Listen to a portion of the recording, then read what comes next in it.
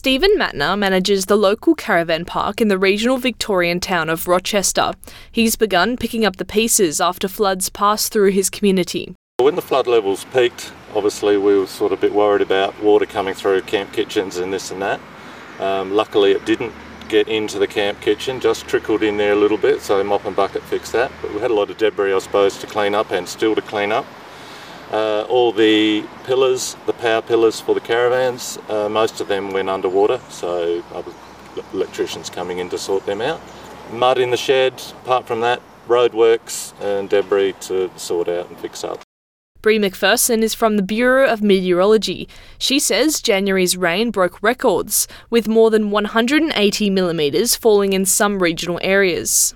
The first 9 days of January in 2024 have been the wettest first 9 days of January that we've had for the state on record, and those records go back to about 1900, so quite a significant event that we've just had. Mayor of Campaspe, Rob Amos, says many local businesses have been impacted by flooding. You could really feel the relief in the community that it was nowhere near as bad, and it was less than what was predicted. In fact, I was talking to the owner of the IGA in town, and just the fact of them closing their business for one day, they've got all their employees that still need to be paid. That's thousands of dollars of trade that they miss out on for that day. So these events do have a real effects on businesses. For some residents, like Sam Vecchio, the head chef and owner of the winery kitchen in the regional town of Seymour, this weather has brought back unpleasant memories, like the floods that hit the area in 2022. Obviously, I went into panic mode because in 22 we lost everything. I spent 4 hours standing out on the road looking at the water going up and up, so it only got to within a metre of the doors.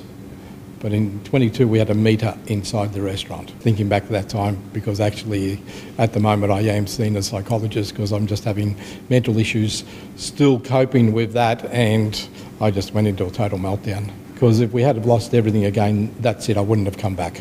But the emergency isn't quite over. While the focus for some areas is on cleaning up, in some towns they're still on alert for flooding as water moves downstream. Residents in warning zones are being encouraged to make sure they have sufficient supplies. In Murchison, a town on the banks of the Goulburn River, some families have spent time moving what they can to higher ground as they wait for confirmation on how much water is expected to rise there. State Emergency Service Chief Tim Wiebusch says the message is to always listen to local advice. So for those communities in and around Kialla, Shepparton and Murchison, now is the time to act. Be alert to your conditions. We have door-knocked around 300 properties in those areas to alert them to the fact that there may be flooding in and around their properties and streets. At this stage, we are only expecting a very small number, less than a dozen of properties that may see some direct impacts in and around those homes, but there will be extensive flooding in some of the streets in those communities.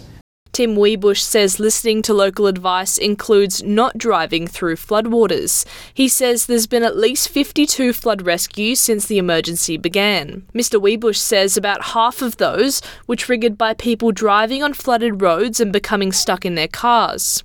Right across regional Victoria, in the north of the state and also in Gippsland, we do have a range of minor flooding that is impacting local roads in particular, and we would ask people to go to the Vic Traffic website before you undertake your journey to make sure that you know what roads are open and closed. Do not attempt to drive through floodwaters if you do come across floodwaters on the roads. Meanwhile, Prime Minister Anthony Albanese has visited Melbourne's emergency centre to discuss disaster relief as some towns shift focus to recovery. Mr Albanese has paid tribute to those affected by the flooding and promised federal help. Today we've signed off on a commitment to provide further support to Victorians as a result of this flood event that continues to unfold. Support in terms of the emergency and hardship payments being made to individuals and families to assist communities in their time of need, but also support for local councils who are doing the work on the ground to make sure that communities can be made more resilient. At the worst of times, we see the best of the Australian character, and we're seeing that from people at this centre but importantly as well, we're seeing it from people on the ground. Kira Hain, SBS News.